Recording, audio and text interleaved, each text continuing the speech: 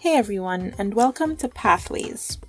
This is the podcast where we speak with Grenadians and other West Indians who are practicing within the realm of the STEAM disciplines, where STEAM here stands for Science, Technology, Engineering, Architecture, and Math.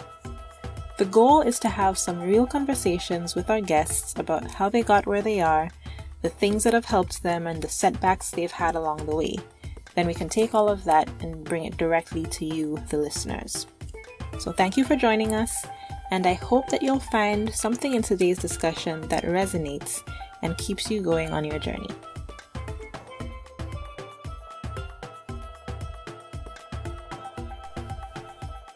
Andrew, Hitz, Phillip, welcome to Pathways.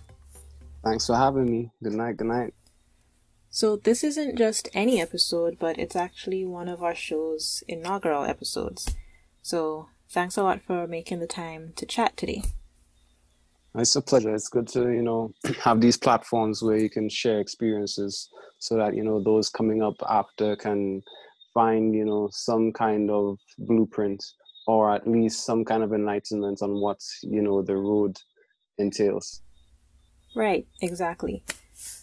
And so the timing on this one isn't really coincidental either, because we're recording this in early September of 2020, just coming out of what would have been the carnival season, and I imagine would have been a really busy season for you as well. Would have. Keyword. Would. So for those of you listening who may not be familiar, Hitz is a music producer, an artiste, an entertainer, and I don't know, what other hats do you wear? What do you call yourself? Well, we like to stick songwriter in there and business person, for the fact that I like to make sure the title business person is in there, because a lot of people tend to think of music as just music, but there's music business, and the business side of it is extremely important. If you don't take care of it, then you find yourself in trouble. All right. Yeah, that's a really good point. So we're going to start out here at the base level of your journey. If you could kind of describe yourself during your primary and secondary school years, what kind of young student were you growing up? Well, I've always seemed to have some interest and natural talent for music, in the sense that in primary school, I played the recorder as a lot of Grenadian primary school students would do in terms of music, and I believe if I can remember correctly, I did a solo at what would have been a school event at that time, and then I continued through music into Pan at a young age, performing as part of one of the community's steel orchestras, the Comanchero Steel Orchestra, at a young age in Panorama, which was a national event and still is a national event annually put on. And I would have done the recorder around 6, 7, somewhere around there, and graduated to Pan by 9, 10, going on to 11 years of age. And as my life progressed, I just continued going from one aspect of music to the other. I would say that playing Pan would have been that point in my life where I learned a lot more about music. I mean, playing the recorder, you can only do so much, but when you start playing Pan, then you start learning about chords and learning about syncopation and just different styles of music. And that was an introductory period for me into the wide world of music. Okay, and so you actually credit a few people in the early stages of your career as what you might call mentors. So how exactly did those relationships begin and grow, and how did you sustain them throughout your growth period? Well, I've had several mentors. The mentorships in terms of a one-on-one basis didn't really start until I'd graduated into getting into studio and music production and songwriting. Prior to that, it would have been like teachers and at the different levels, teaching music in school and teaching music at the Panyard. But when I finally got into music production and songwriting, my first mentor was the late, I will call him the late great Dr. Trevor Friday, who is by the title, as the title suggests, as the title suggests, a practicing doctor, but also was a very well accomplished musician and music producer locally in Grenada. He had several, popular songs within the culture, within Grenada and its diaspora over his time, producing. And by the time I got to work with him, he had already spent a great deal of time practicing medicine. And so music was more of a passion project as opposed to the main bread earner for him. But even still, his passion and his ability to not just do what he did in terms of composing music, but be open to the new technologies and the new thoughts and the new trends and the new styles that would have occurred over those years, and being open to me as someone coming up at a point where computer music, or DAWs, this is where you have the programs on computer and you start making digital music. We met at a time when that was very, very young. And so it was a great situation for him and for me, whereas I was the one sitting at home trying to jig up my computer, figure out all these different technologies, the software, how it works, how I can make it, do what I needed to do. And he was coming off of, using the analog equipment, and sort of needed that person who could introduce him to the digital side of things and merge those two worlds to continue the growth of music from that sense. So he would have been my first mentor at the age of somewhere around 15, 16, thereabouts. And he was my mentor for quite a few years, those very young years as a music producer and songwriter, until I eventually ended up in Trinidad. And then I had several other mentors, who would have been Martin Mice Raymond, who's an accomplished music producer in his own right, as well as a sound engineer. And he's a professor in the Trinidad, what's the University of Trinidad and Tobago, yes, UTT. Him, the musical director and the leader of the then Roy Cape All Stars, which was a touring band in Trinidad and Tobago. Carlisle Juice Roberts, he was the musical director and still is, I believe, at this time, even though the band has changed owners and names.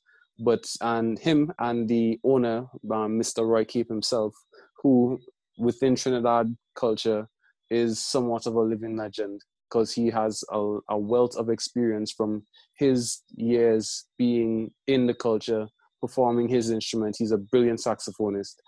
And those two people, along with the other band members, but those three people, I mentioned, which is Martin Mice Raymond from a sound engineering perspective, and then Carlisle Juice Roberts and Roy Cape, who we call Pappy. These three individuals within my early years in Trinidad and Tobago played a very instrumental role in, mentoring me and helping me to grow not just my craft, but my knowledge of music, getting introduced into the business side of things, and educate me on some of those aspects of things that I needed, to learn about. There were some other mentors as well around that time, but these three were extremely instrumental in terms of these three in Trinidad and one in Grenada were the instrumental ones in the early years of who would then become Andrew Hitz Phillip. Gotcha. Okay, so lots of different people who are influencing you, working along with you, and helping you grow throughout this time. Now, you mentioned moving from Grenada to Trinidad, and it seems like this is where things sort of started taking off for you. What was the catalyst for that move, and how did it really change your career? Well, it started taking off just before going to Trinidad. But even prior to that, there's a story I always like to share in terms of how I got into music production to begin with. A couple of friends of mine, that would be Dwayne and Ross Pariag, Dwayne Thompson, sorry, and Ross Pariag. The three of us, we created a group during secondary school years, and we entered the competition at that time, which was Talent Search, and we eventually went through the process and won that. And the prize of winning that was to go into studio and record a song with Dr. Trevor Friday. So this is how I met Dr. Trevor Friday, or should I say the late great, because he's no longer with us. And so that's how I met him to begin with. And then after recording that song and him noticing my not just interest but passion for music and music production, because prior to that, I've never been in a studio. I'd never even known much about music production. I've always been a fan of music, yes, and playing music in different instruments, but in terms of producing it and creating it and recording it, I'd been completely oblivious to that until meeting him under those circumstances. And then he became my first mentor, as I mentioned a little while ago, in terms of the way he would have helped my early growth, and collaborating with him and then meeting the others. A lot has happened. I mean, we didn't really attach any years to any specific years to anything I've mentioned thus far, but I will state this year because it's a very pinnacle part in terms of the growth and transformation from me just dabbling from what I would consider an amateur stage of music production into more of a stable professional stage and career-based stage, which would have been the year of 2007. In 2007, that was the first time I had successfully created music that was not just, how should I say, locally accepted and played on local radio stations here in Grenada. It was the first year I'd created music that transcended the borders of Grenada, and this would have been with Grenadian artists. That year I had music with Lava Man, who is a very prominent figure in terms of Grenada cultural music and jab soca music. And I'd had some other younger artists that I was developing around that time. We were all working together, and I would have been the mind as a producer. So it was at that stage where I was into artist development, and we were working together to build forward and build careers.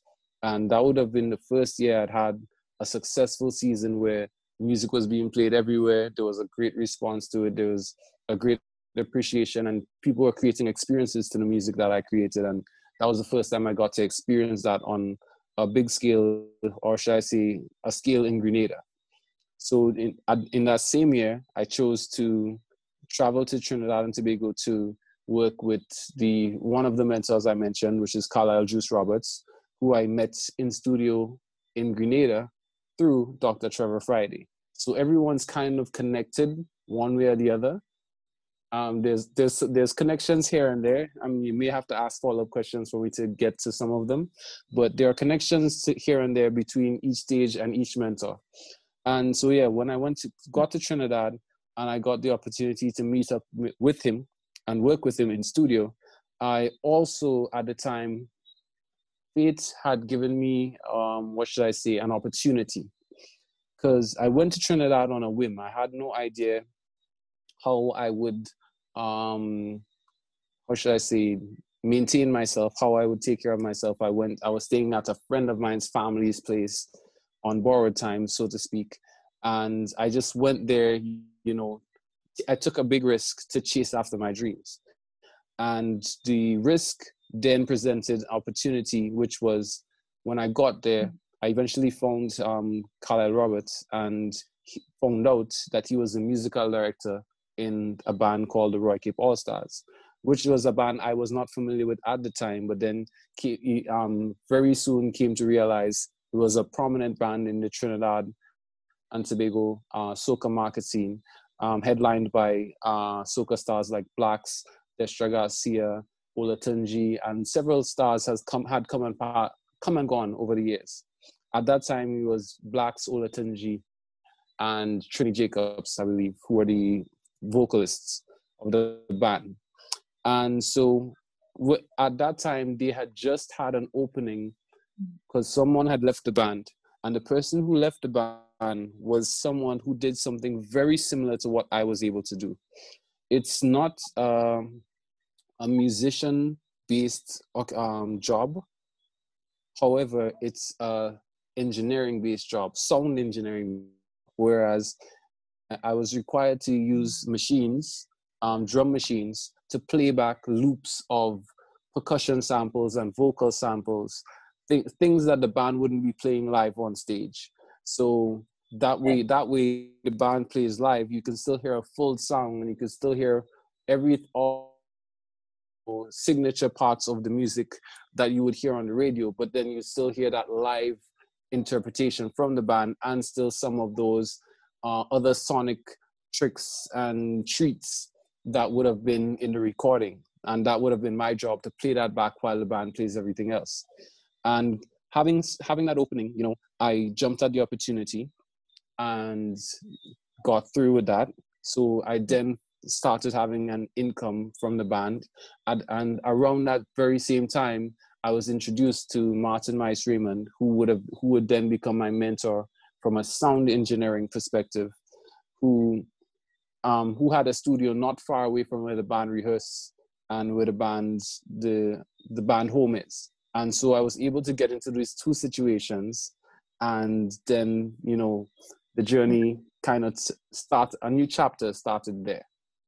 Right. So let me jump into the middle of this here now. So a couple of things. It seemed a lot of the people that you tend to work with from the outset, like original mentors, seem to also have other professions. So you had like Dr. Friday, who had music as more of a side hobby. Then you had, I think it was Mice, you said, who was also a professor in Trinidad, and all these other things. And then in addition to that, you're kind of jumping into this out of pure passion. Like you didn't go to school for sound engineering or whatever it is. You just kind of learned things along the way. So how did your entry point tend to be different or similar to the typical person that you would have found in a position like that? Was there any real difference between like your journey and the people that you've been working along, and how you get into the industry? In Trinidad, specifically, there were a lot of differences, because just to clarify though, Martin Raymond became a professor after the fact. He was an engineer first, sound engineer first, and eventually he became a professor in UTT teaching sound engineering. So it wasn't like he was a professor and then did that on the side. He became a professor because of his wealth of knowledge and his ability to now share that with new generations to come. And Carlisle Roberts, his main thing was his jobs were music at the end of the day. He was the keyboardist and the musical director of the band, as well as he produced music. So those things came hand in hand, so to speak. The only one who had an outside of music occupation would have been the initial mentor, which was Dr. Trevor Friday. Outside of that, the other guys, their jobs would all be surrounding music and whatever they were excellent at.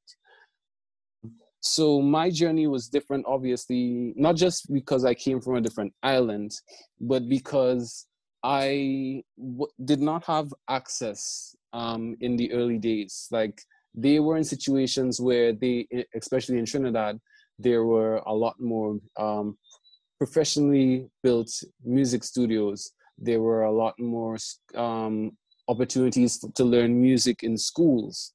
There were a lot more opportunities in general to create careers out of music, because in Trinidad and Tobago, their soca music and carnival is such a big business that the practitioners, whether it be sound engineers, musicians, artists, were able to create very lucrative careers out of it, and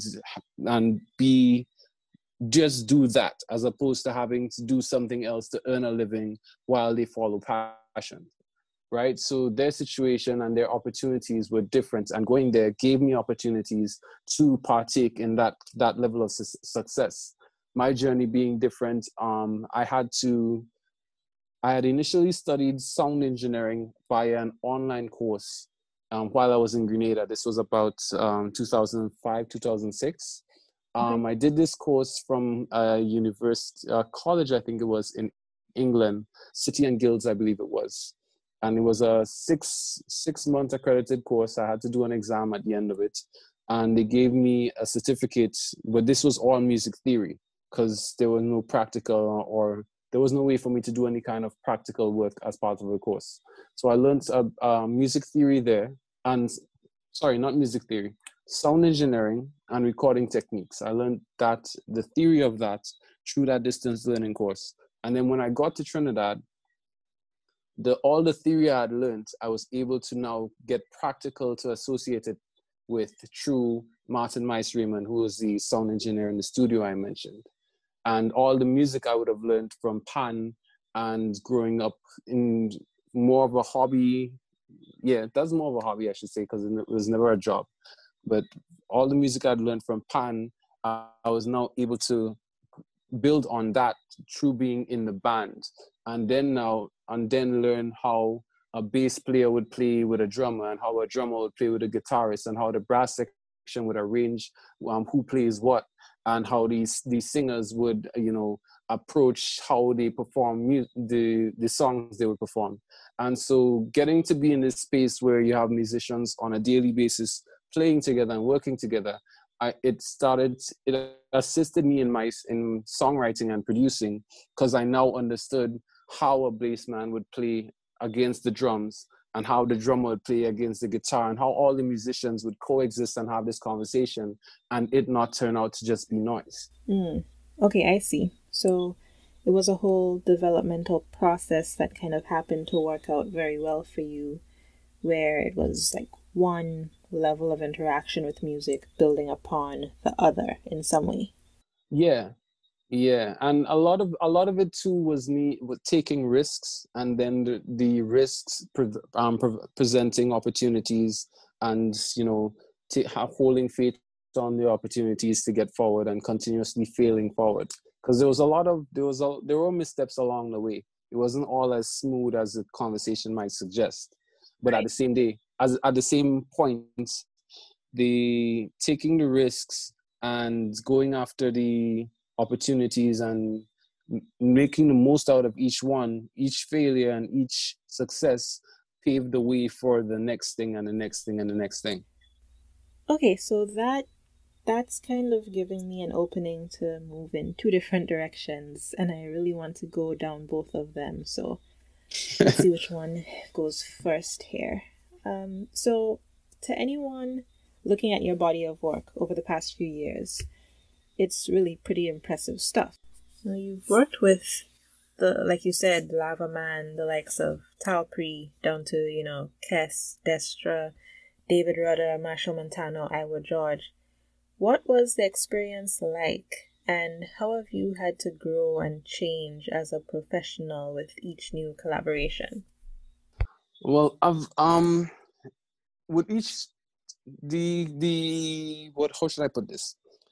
The core of it is remembering that each situation is different and you never stop learning, you never stop growing. You only keep taking, the best parts of the information that you have when you continue moving forward and adding it with whatever you learn next. And each collaboration would have taught me different things. Like for example, working with Iowa George, for example, I learned how conflict in a situation can still, birth a gem because we didn't necessarily agree on all the ideas that would have come out, that would have ended up in some of the songs we have done. But however, us disagreeing somehow allowed us to find a common ground that worked really well for that collaboration between me and him. And whereas other collaborations, like for example, myself and Blacks, it was more of a smooth flow where he would lean on my youth and my new creative ideas, and as well as I would lean on his vocal ability and his knowledge of vocal performance and how he would execute things, and find a more symbiotic relationship building music there, as opposed to a situation with Marshall Montana where his thing was always like, let me squeeze the best I can get out of you. So, okay, this is your idea. How can we make it better? And how can we push this idea past its breaking point into something that can be, a greater experience? So working with each artist would pose different challenges, as well as they offer different enlightenments and different learning points. And those over the years continue to build on the other, and allowed me to continue evolving, and not just, how should I say, find success at one point, but find consistency and consistent success over a lot of years. Right. Okay. And so now to swing it in the opposite direction, you mentioned that, it wasn't just all smooth sailing the whole way. No. So there's definitely been some point where you've had struggles, or, for some reason you are questioning your decisions or your path. So talk about a time where you questioned yourself the most. Well, I can't necessarily say there's one point where I feel like I've questioned myself the most, but there are several instances where that happens. Because one of my mentors at one point had told me, if you don't continue to push the envelope, then you won't continue to grow. But however, you have to keep in mind, in pushing the envelope, that means you open yourself up to potentially failing here and there, and the journey is going to have peaks and valleys. So along the way, it's not really a situation where you just get to a point and after that it's smooth sailing. Valleys still pop up here and there. And the one I can think of the top of my head that might have been one of the most memorable for me might be when I finally left the Roy Cape All Stars and decided to pursue my career in songwriting and music production, and eventually go back into being an artist myself. That would have been back in 2012, I believe. I eventually left the band, or 13, one of those years. And in leaving the band, I had then left what would have been somewhat of a stable situation, but I left that to try and find, my way and create my mark, as opposed to just being a part of someone else's situation. I really wanted to create me as a brand, or take me as a brand and build it into, a bigger thing.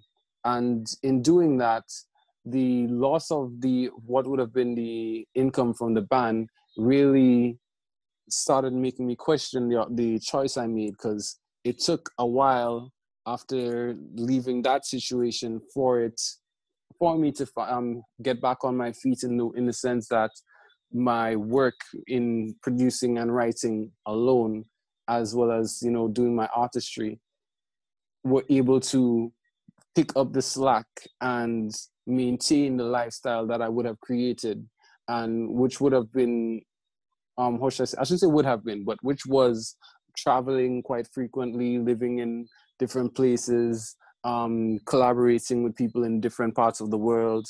At that point in time, I had started collaborating with people in LA, and I started working with a guy called DJ Buddha, who would have then been my next mentor, and to present, he is still one of my mentors. Uralis Vargas, DJ Buddha. Just a quick highlight on him. He was once Pitbull's tour DJ and produced quite a bit of songs for Pitbull. He's produced for Chris Brown. He's produced for Enrique Iglesias. Quite a few people on the Latin side of the market. He's produced for Afrojack. He's had some top 10 songs on the Billboard Hot 100 as well. And so when I got the opportunity to work with him, I I got the opportunity to not just get another mentor, but work in a situation that was bigger than just soca music and being part of the Caribbean music scene. And again, that was another point where I shifted gears a bit and took another risk in terms of expanding my musical, not just knowledge, but the music I would work on and the music I would create. Because now you're taking more of an international stance and not just, focusing on Caribbean soca and whatnot. Exactly, yeah. Got it. Okay, so big progressions there. Now, in all of this, what really motivates you to keep progressing? Is it just that, you love what you're doing so much? Or do you sometimes wake up in the morning and you're like, all right, I have to go do this again? Not feeling like it, but, there's some kind of drive or something that just pushes you and keeps you going at it. The passion and the fact that I've always believed and have always felt like I've known that music and creating music is my calling, is my gift. So and there's this saying when if you live in your gift will will show you the way. So me being quite aware that this is my passion, this is my gift, this is what I can contribute to the world, it allows me to continuously do it. And every time I see some level of success, that shows me that, once I keep at it, I will continue to grow, I'll continue to find success, and I'll continue to break new ground and make moves, so to speak. And I learned quite early that giving up is the only way to truly fail. So no matter how many times I fail, I know once I continue to try, eventually I will continue to find, another success and keep going. So no matter how dark times might get, no matter, what life might throw at me, eventually, they say when you get tired, you take a nap, you take a rest, but just remember to get up and keep going. Right, right. So, of course, you want to keep progressing, keep moving. What do you think the next 5 years or so have coming for you in terms of, that constant progression? Do you have set goals in mind or just kind of letting things flow? Well, I'd actually, due to the success of some of the work that I did last year, like for example, the controversy rhythm, that really, this is me going back into my core as a soca producer, songwriter, and now artist. The success of that project, and then there was another project I did called Whistle and Work, which got picked up through Therapist Music and DJ Buddha, got picked up by Zumba on one of their compilations, fitness compilations, and did something that none of my other songs had really done. It's found a wider audience, because the Zumba fitness audience is really huge at this point. And the success of that project really opened my eyes to, the possibilities that can happen even from this genre. And to the fact that it's not necessary to try and force your way into someone else's genre, but you can take your home, your culture, and package it now more than ever in a way that the world can accept it, whether it's through one form or the other. And, you can still find continued success, with that. And that being said, there was no expectations or no predictions, no way to predict 2020 and the way that it turned out. But now that we're here, through this in the middle of this pandemic, I feel like there's no way to set any solid projections for the next 2-3 years. I wouldn't necessarily say, oh, I'm going to be, or I'm aiming to do this within the next 2-3 years, because there's a lot of wait and see with what's going on through COVID-19. And until the wait and see starts having some kind of definitive timeline, we can say, okay, there's a vaccine, so maybe within the next year and a half, think we can go back to some semblance of normalcy. Until that can happen, then there's really no way to predict or project much, because a great deal of what I do is based on, parties and carnivals and people gathering and celebrating and enjoying music together in one space, and festivals. A lot of it is based on traveling and touring, and without the ability to do that, there isn't a way to say, what the next couple of years can hold. Right. So with COVID-19 and all the madness of 2020, how much has that affected your, not just like your day-to-day career, but how have you had to pivot in order to continue doing what you love to do and still, I don't know, maybe be relevant in this year and time without all the carnival hype and everything? No, that is an ongoing, what's the word I'm looking for? That is ongoing R&D, because I'm still yet to, and a lot of us within this genre are still yet to figure out the correct answer. Greatly in part for the fact that soca music specifically is a music that lives and dies with the festival, which is a pro and con, especially a huge con now, because there hasn't been a soca festival since Trinidad's Carnival in the earlier part of this year.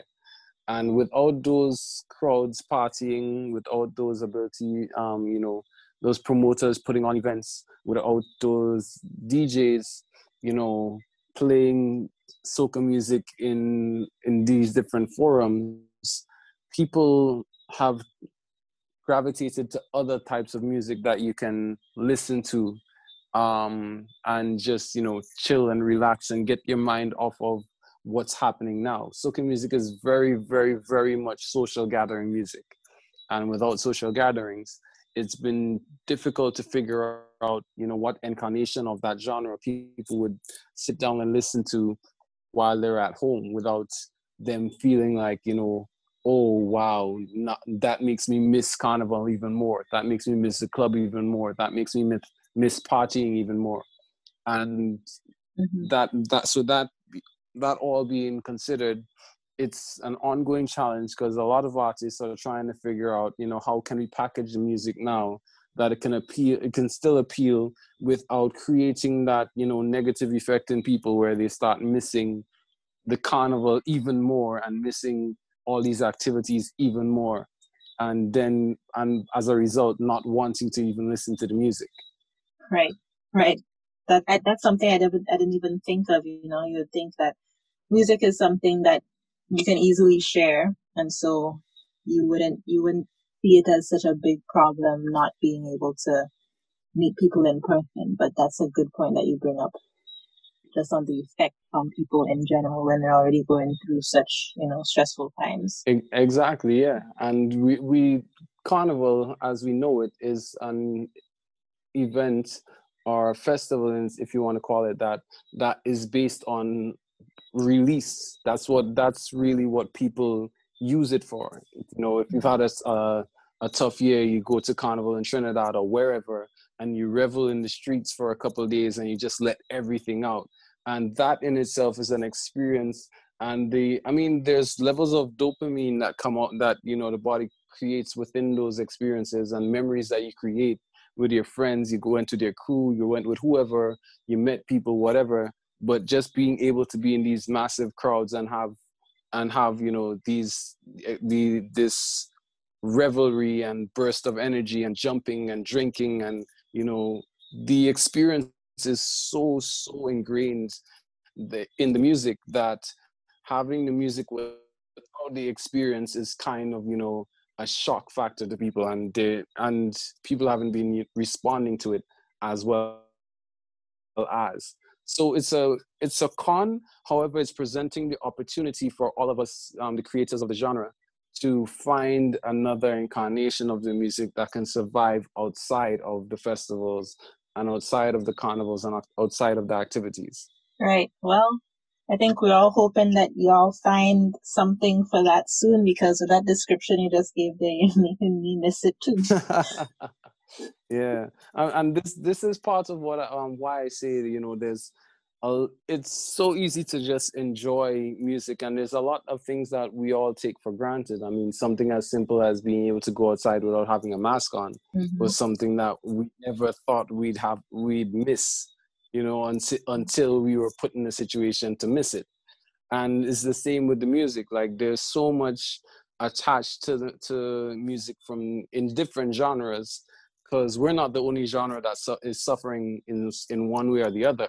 Right. Artists around the world are no longer able to tour and pack arenas and perform to tens of thousands of people. So, you know, everyone's feeling the pinch one way or the other.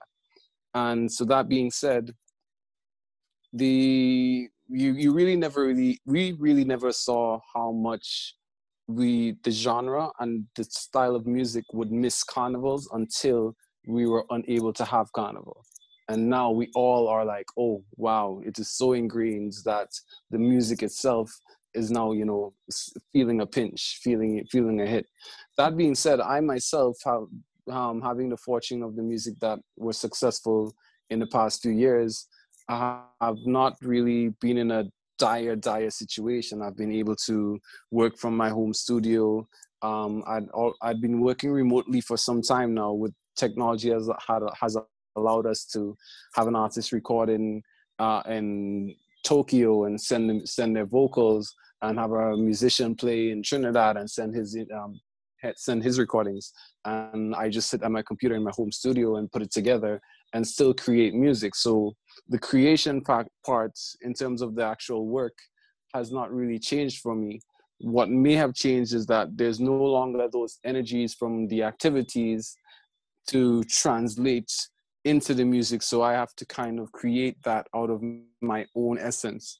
Because music is really a conduit of emotions and energies. And energy, as physics would state, is only transferred. It can never really be destroyed, right? Right. And so when you get energy from being in an activity, or being in a crowd, or being at an event, or being around people, and you can then translate that into more soca music, that and this is something I'd always done, even from being in the band, when we travel to different parts of the world and perform, and the energy from the crowd and the energy and the way people would respond to different things. I'd say, okay, I like that, I like this. And then I'd put it into music, and then that would then become a cycle where the music would come out, people would react, and then I'd take that reaction and put it back into more music and just continue going. Now that cycle has been broken, because there isn't the crowd to give that, you know, reaction and that immediate burst of energy that I can say, oh, I like this, and take it and put it back. I now have to kind of create that all from the ether, and, you know, just pull it from the muses and try and see, you know, how best I can create. So it's a challenge, but at the end of the day, that's, you know, all part of it. You have to be your own hype man these days. So to speak, yeah. All right, so it's been a really good conversation so far. I think we went in a lot of different directions and kind of covered a broad range of what it is that you do and the music industry in general. What would you say now that, you know, looking back at the past 10 years or so of your life and how you got to where you are now, what would you say to a young 14, 15-year-old where you were when you just started developing these passions, who is interested in music, or, you know, interested in sound engineering and looking for a way to get into it? What kind of advice would you have for them? Well, I would first and foremost say, educate yourself in terms of the not just the field that you want to head into, music production, songwriting, whatever it is.